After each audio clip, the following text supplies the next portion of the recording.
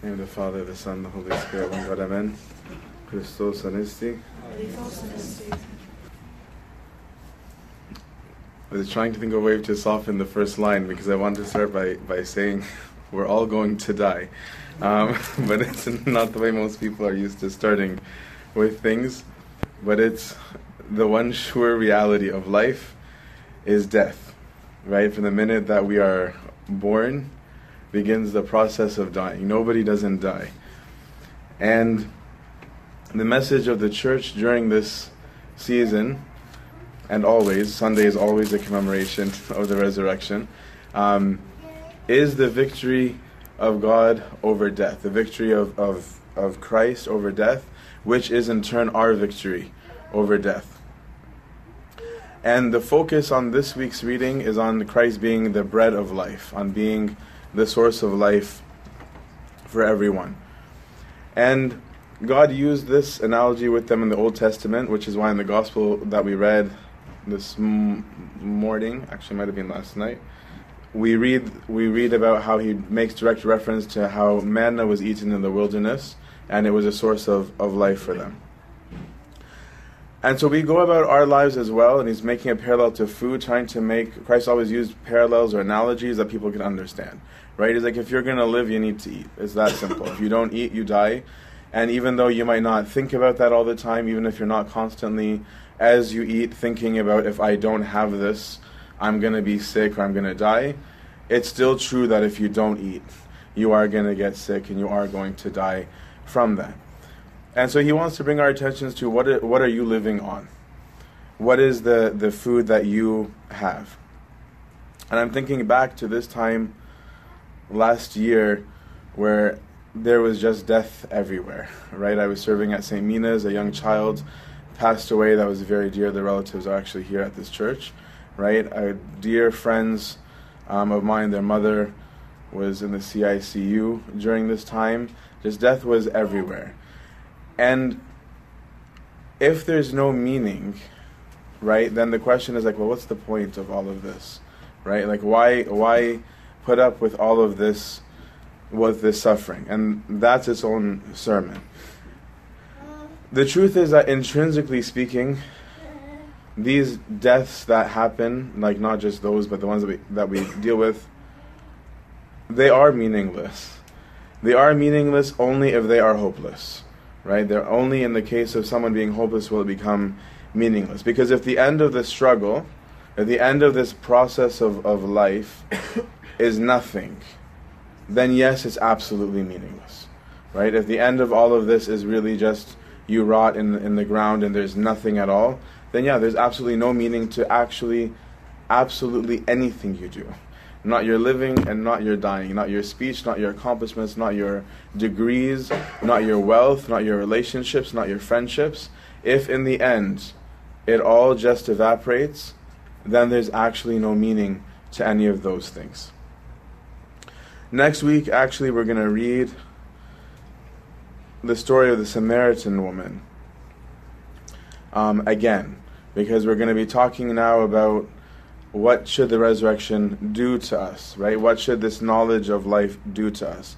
Because outside the context of the resurrection, there is no meaning, right? As we said last week, like St. Paul said, right? If there is no resurrection, we are of all men most miserable. If there is no resurrection, then this is absolutely, ridiculously useless, which is why we spend the same amount we do on Lent talking about resurrection over and over and over again, is to dwell on that point completely. So there's three things that I will talk about or meditate on with you all that we should gain from the resurrection, because there's many things. And I also want to then just take a little bit to meditate on people who lived that, because the month of May is a month of many great saints. And their feasts are easy to remember because they're all a week apart, right? So we have Monday, St. George, right? May 8th, we have St. Mark, and Mark is going to write us his biography. May 15th, we have St. Athanasius. May 22nd, we have St. Pachomius. So we're going to come to those. I'm going to leave out St. Mark again, but we'll explain why. So the first thing is that the resurrection gives us hope. Imagine going through high school, knowing that no matter what you do, you are never going to get to do anything with your diploma, where it's completely useless. Like, you go through this whole process, and you have exams, and you have tests, and you have all these things, and they say, yeah, you have to do all of that, and in the end, it does absolutely nothing for you. We just want you to do that, right? It's actually not going to increase your chances of success. You're not going to get a job. This does nothing for you. Imagine if you went through that process with that knowledge.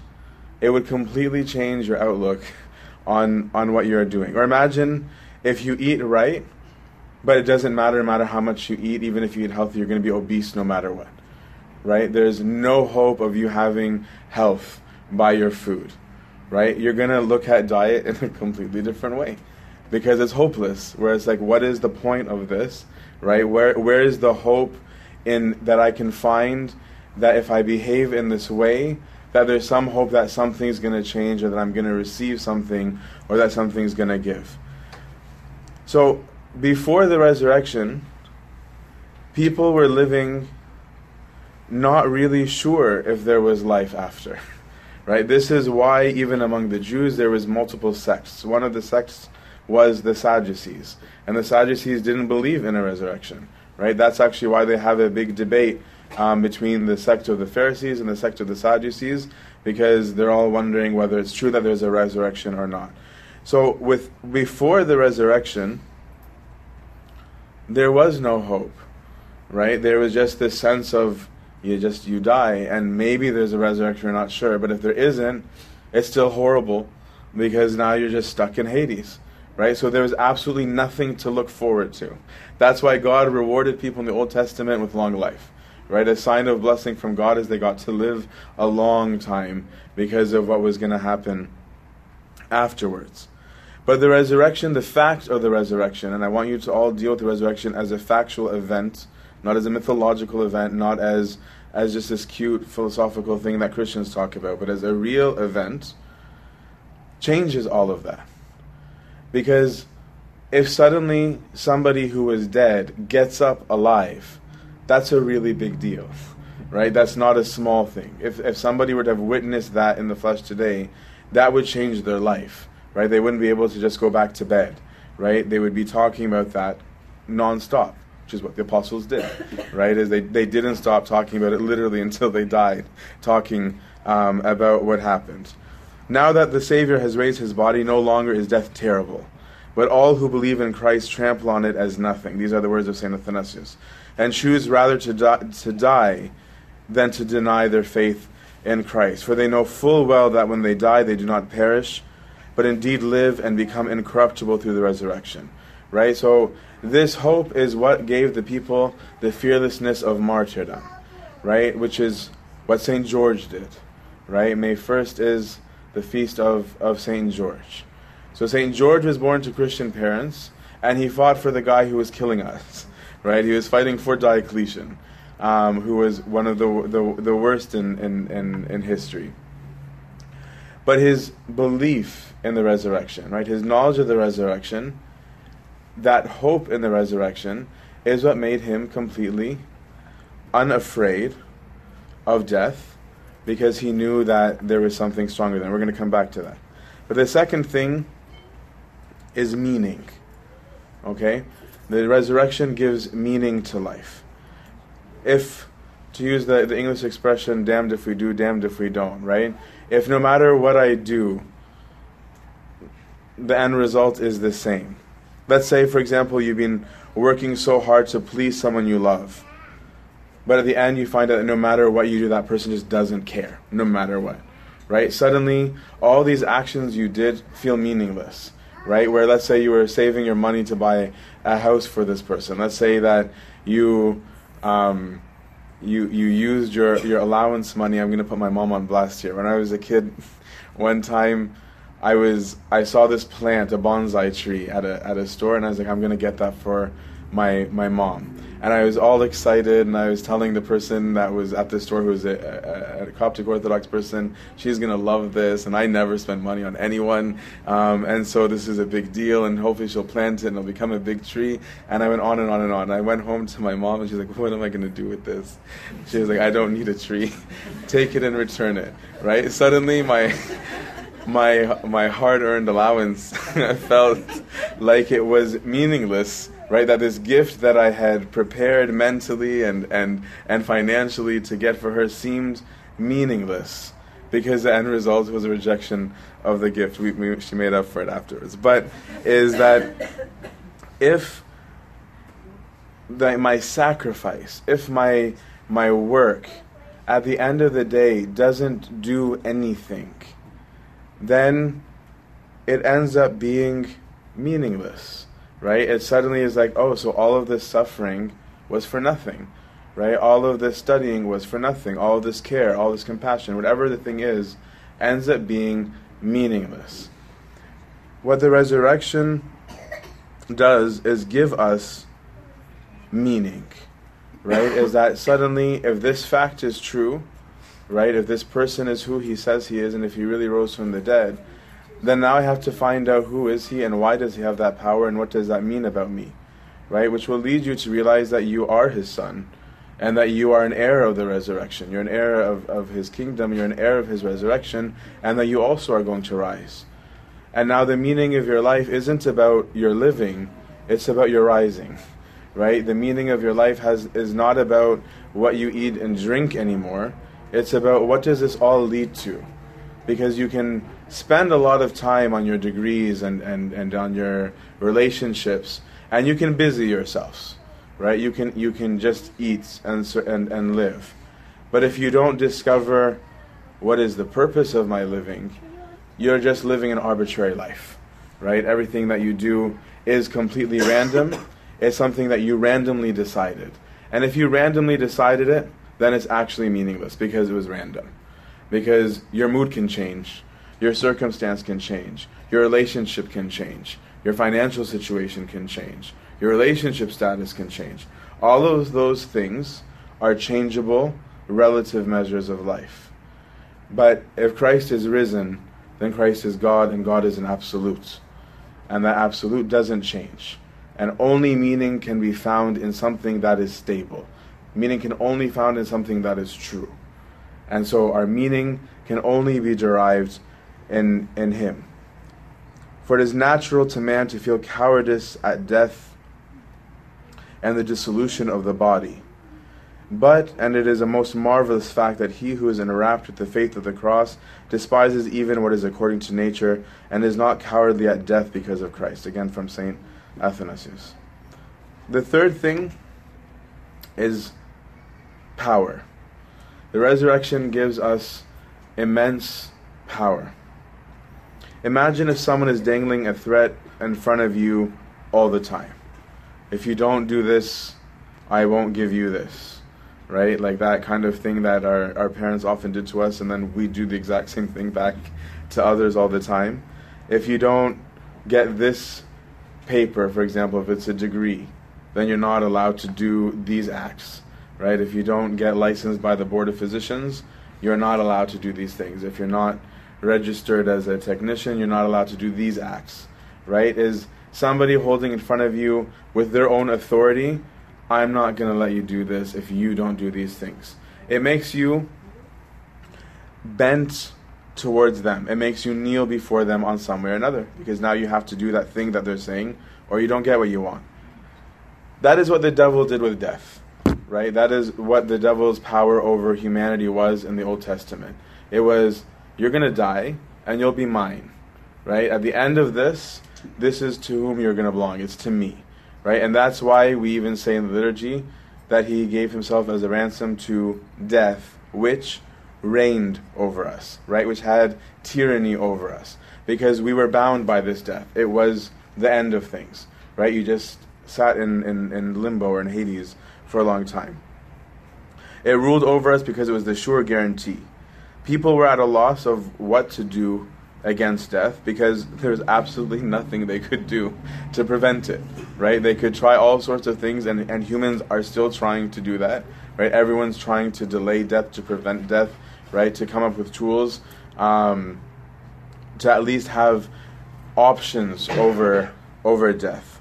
But we don't really have any, right? At the end of the day, it's going to happen in spite of us.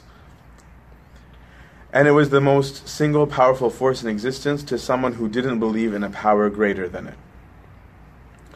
Now what we're able to say is, I'm not afraid of that, right? This is why people get upset at funerals and everyone's like, why are you so upset? As Christians, we're supposed to be happy. We are supposed to be happy. We can be sad at the loss of somebody that we care about. But it can't be anger that they died. I'm always very surprised at how angry people are at funerals, of how could this happen. And internally, obviously I'm not going to be mean to say that to people in their mourning, but it's complete nonsense to me. Why are you angry that they died? Of course they died. You're going to die, I'm going to die, everyone's going to die. So what's so shocking about that? Right? There's nothing shocking about death. It happens, and it's going to happen. So when we get angry that somebody died, it's a little bit ridiculous from a rational level. It's understandable on an emotional level, but not really on a rational one, because it is going to happen. We're in spite of us. But if I actually believe that Christ is risen, then my living is in the hope of the resurrection, and my death is in the hope of resurrection, and my power is in the resurrection, that I don't just die, I rise. And if I believe that the resurrection is a fact, that should absolutely change how I view life, right? And that's why I want us to take a look at some of those saints, is to say, well, how do I live that? How do I live this hope and this meaning and this power? Because there are people that it did affect. I'm leaving out St. Mark because St. Mark will give him the excuse that he saw Christ, okay, that he lived and saw him and witnessed it, okay, which we didn't have the luxury of. St. George did not have that, right? St. George did not have the luxury of having seen Christ. But he saw that those who lived in the hope of the resurrection were working wonderful things. The martyrs were working miracles. The martyrs were being hauled off to be murdered, and they were being healed miraculously over and over and over again. And so we see that St. George, we don't know a lot of details about his life. We just know that he was born to Christian parents. But what we do know is that compared to other martyrs, he suffered for a long time, right? We have stories about him that are small T traditions. We don't know if there were 70 governors or not, but we know that he literally was just for a really long time being coerced by all sorts of seductions, both in a positive and negative way, to try and get him to give up his faith. And he refused, right? So there are some of us who might have such a strong belief in it that we're ready to physically give up our lives. And now we don't need to go all the way back to St. George, right? Now we can go back 3 weeks, right, and look at those who were murdered on Palm Sunday, right, who were literally murdered just for that, and look at the responses of their families, right? We have a project that we're working on to gather the lives of these people. Ahmed Braham is leading, and we're going to translate them to English for our own modern Synaxar stories of these people. Look at the 21 martyrs of Libya, right? They did the same thing. And the 21 martyrs of Libya didn't suffer for an hour, right? And that was it. They were tortured, right? They were tortured, and the one non-Copt among them, right, saw their faith. I learned this from Mary. I didn't know that he had said this, and said, their faith is my faith, right? And that was what made him join. Their hope in the resurrection, their strength of the resurrection, made them absolutely fearless of death, no matter what the consequence. None of these people, none of these 21 were theologians, right? If you go talk to their families from Samalot, okay, in Adminia, they were not theologians, and neither are their family members. They said, I don't know anything, I know one thing, that Christ is God, and that I'm never going to abandon this belief. And if everything that I believe is true, then this death has no power over me. I will rise. And they did, right? That's one way of living it. Another way of living it that St. Athanasius talks about is those who embraced the monastic life, right? Those who were so compelled by this that they denounced all earthly pleasures, not by saying the earth is evil and disgusting and horrible, but saying there's something so much deeper than all of this, right? Saint Pachomius, whose feast is on the 22nd, okay, is a great example of this, because Saint Pachomius wasn't born a Christian. Saint Pachomius was a pagan, and he was a pagan that was sent by the emperor to Egypt in a campaign against the Christians, and was moved by the love and the difference that the Christians had compared to anything he'd ever seen in his life. That these people that he was sent to treat horribly, right, these people who were being murdered, welcomed him as a beloved guest. They cooked for him, they brought him food, they clothed him, and he was so confused. He asked them, like, do you know who I am? Right? Are you aware that I'm here to kill your people? And like, yeah, right? That was not a big deal to them. And they treated him like a king. And so he was there for a war, and he said, "O God of the Christians, if I come back alive from this military campaign, I vow myself to your service because of who these people are." Right? And he did. St. Pachomius came back, right? He lived in Egypt. He took himself a teacher, St. Palamon, and was so moved that he founded a whole type of monasticism, right? A monasticism based on the charity that he received from the Christians, right? It moved him so much that that became his system, saying, no, our system of monasticism is not every man on his own, it's the opposite, it's everyone all together.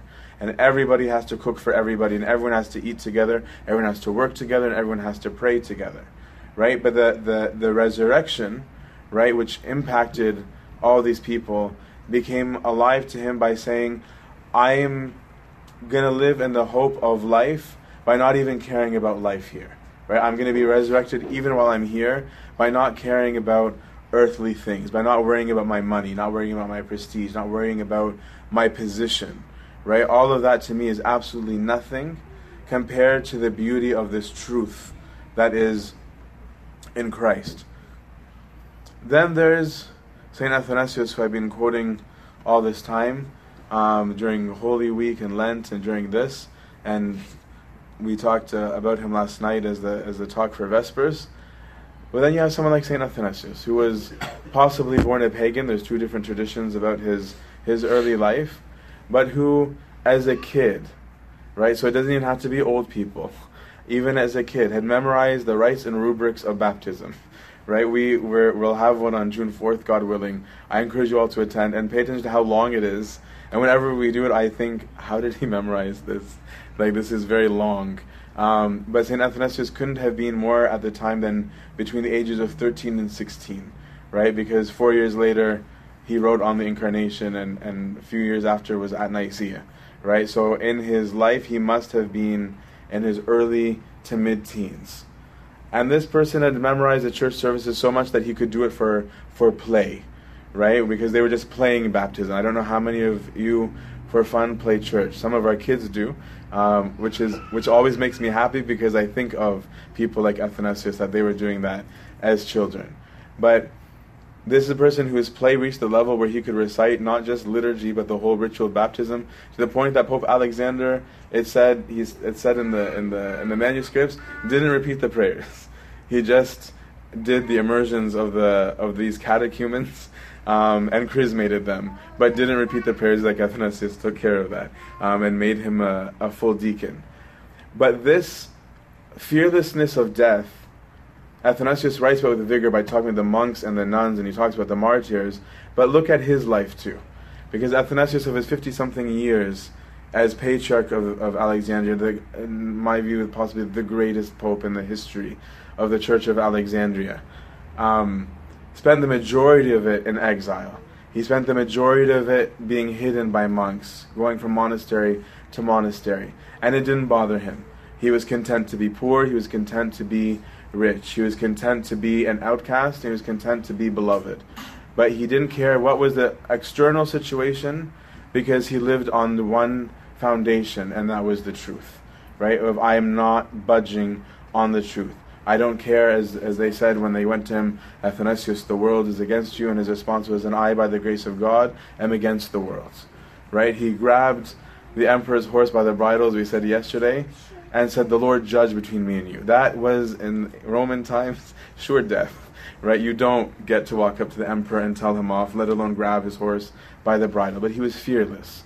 He was fearless because of the truth, and the truth changed him. It gave him power, right? This truth of resurrection gave him power of, you can do whatever you want to me.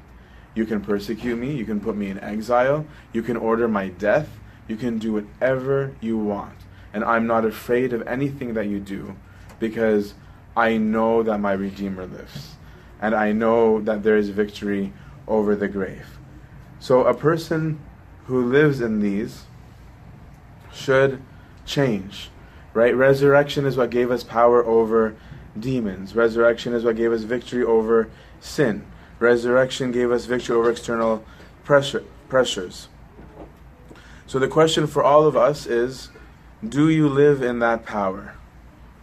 Do you live in the power of the resurrection? And how does it manifest in your life?